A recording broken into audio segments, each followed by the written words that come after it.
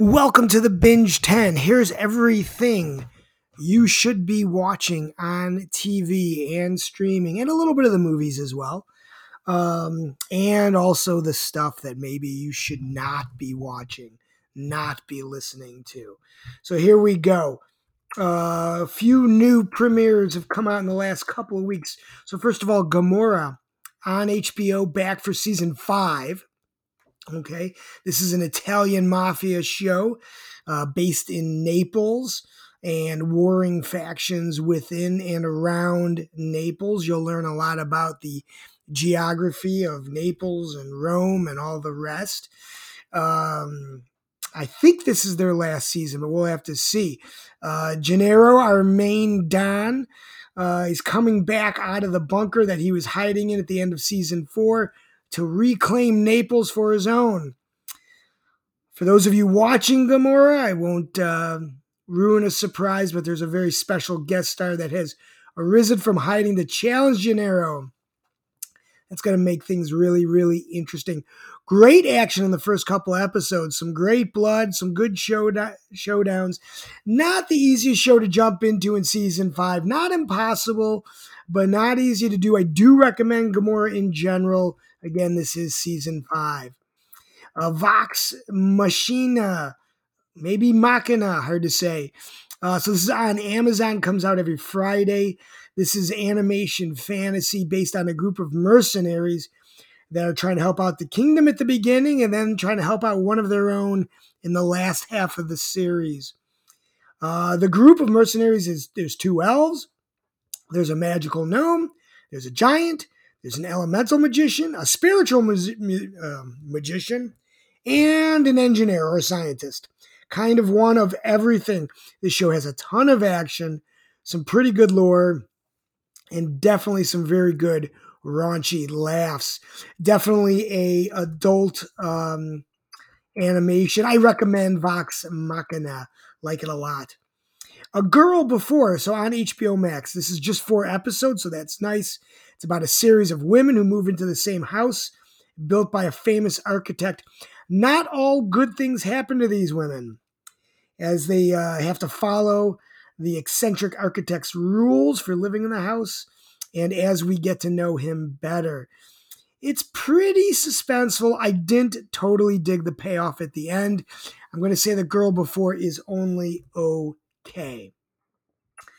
Dollface on Hulu back for season 2. All the girls are now trying to help each other. It's not just about Jules, the Kate Denning character.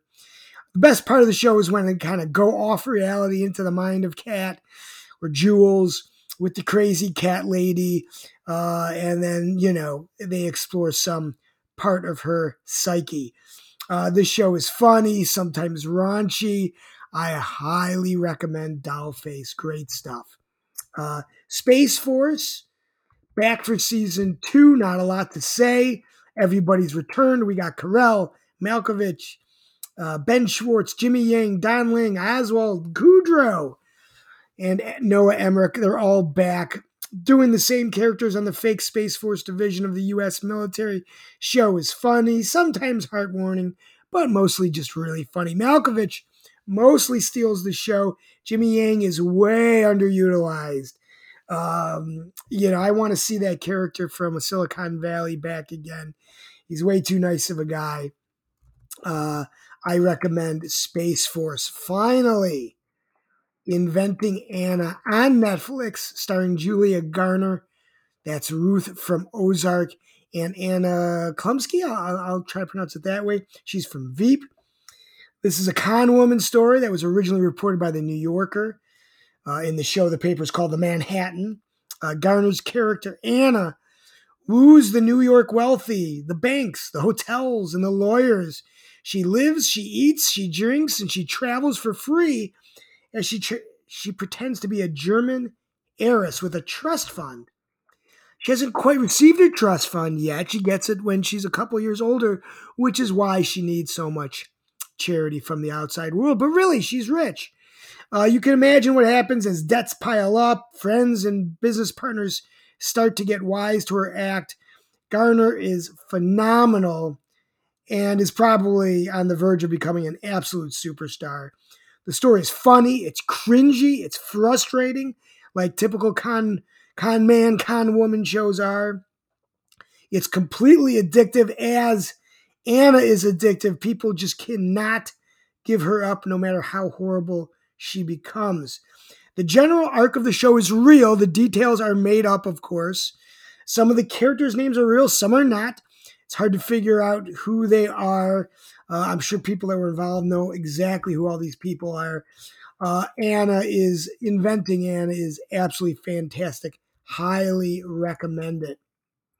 So Boba Fett just ended. It was great. I think because it was more about Grogu and the Mandalorian than Boba Fett at the end, we probably don't need a new season of Boba Fett. Just double down on the Mandalorian and Grogu. That's what people want to see. So my top 10 series are the following. Snowpiercer. They're trying to get to New Eden. Will they get there? Something's got to be warm on the planet. Suspicion, still trying to figure out who's involved and who's not. We did get a couple reveals this week. Superman and Lois, they had the week off. Resident Alien, we're trying to build a radio to tell the aliens not to come and kill everyone. Let's see how that goes. Single drunk female, she gets a girlfriend and she's trying to get a job. We're at like 220 days sober. After party, we saw what happened at the St. Patrick's Day party. And then we just had the Chloe episode, which was half animated. So that was interesting. Euphoria. There's just too much going on to really discuss. Rue is absolutely unhinged. Only that Cassie is even more unhinged. Righteous Gemstones. We finally captured and killed most of the Cycle Ninjas. Pam and Tommy. What did we learn from this? Number 2, Pam and Tommy. Pam is always right. Everybody should be listening to Pamela Anderson. Of course, they're not. There wouldn't be any show if they did. And number 1, Peacemaker. It was the finale this week. It was a great end. Can't wait for season 2. I'm watching Somebody Somewhere with Bridget Everson, which is really fantastic. That's going to crack the top 10 for sure. Probably should have been in before now. Snowpiercer. I am watching Star Trek Discovery. I am watching Servant. Billions is absolutely horrible. I'm watching Pivoting, which I like a lot.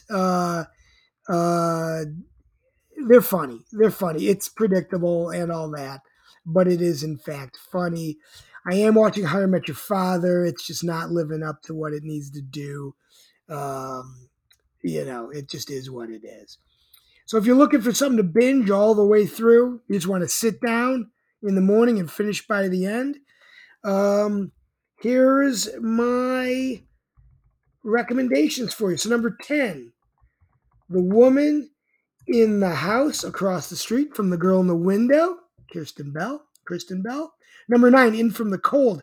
Number 8, Wolf Like Me with Josh Gad. Number 7 is Murderville.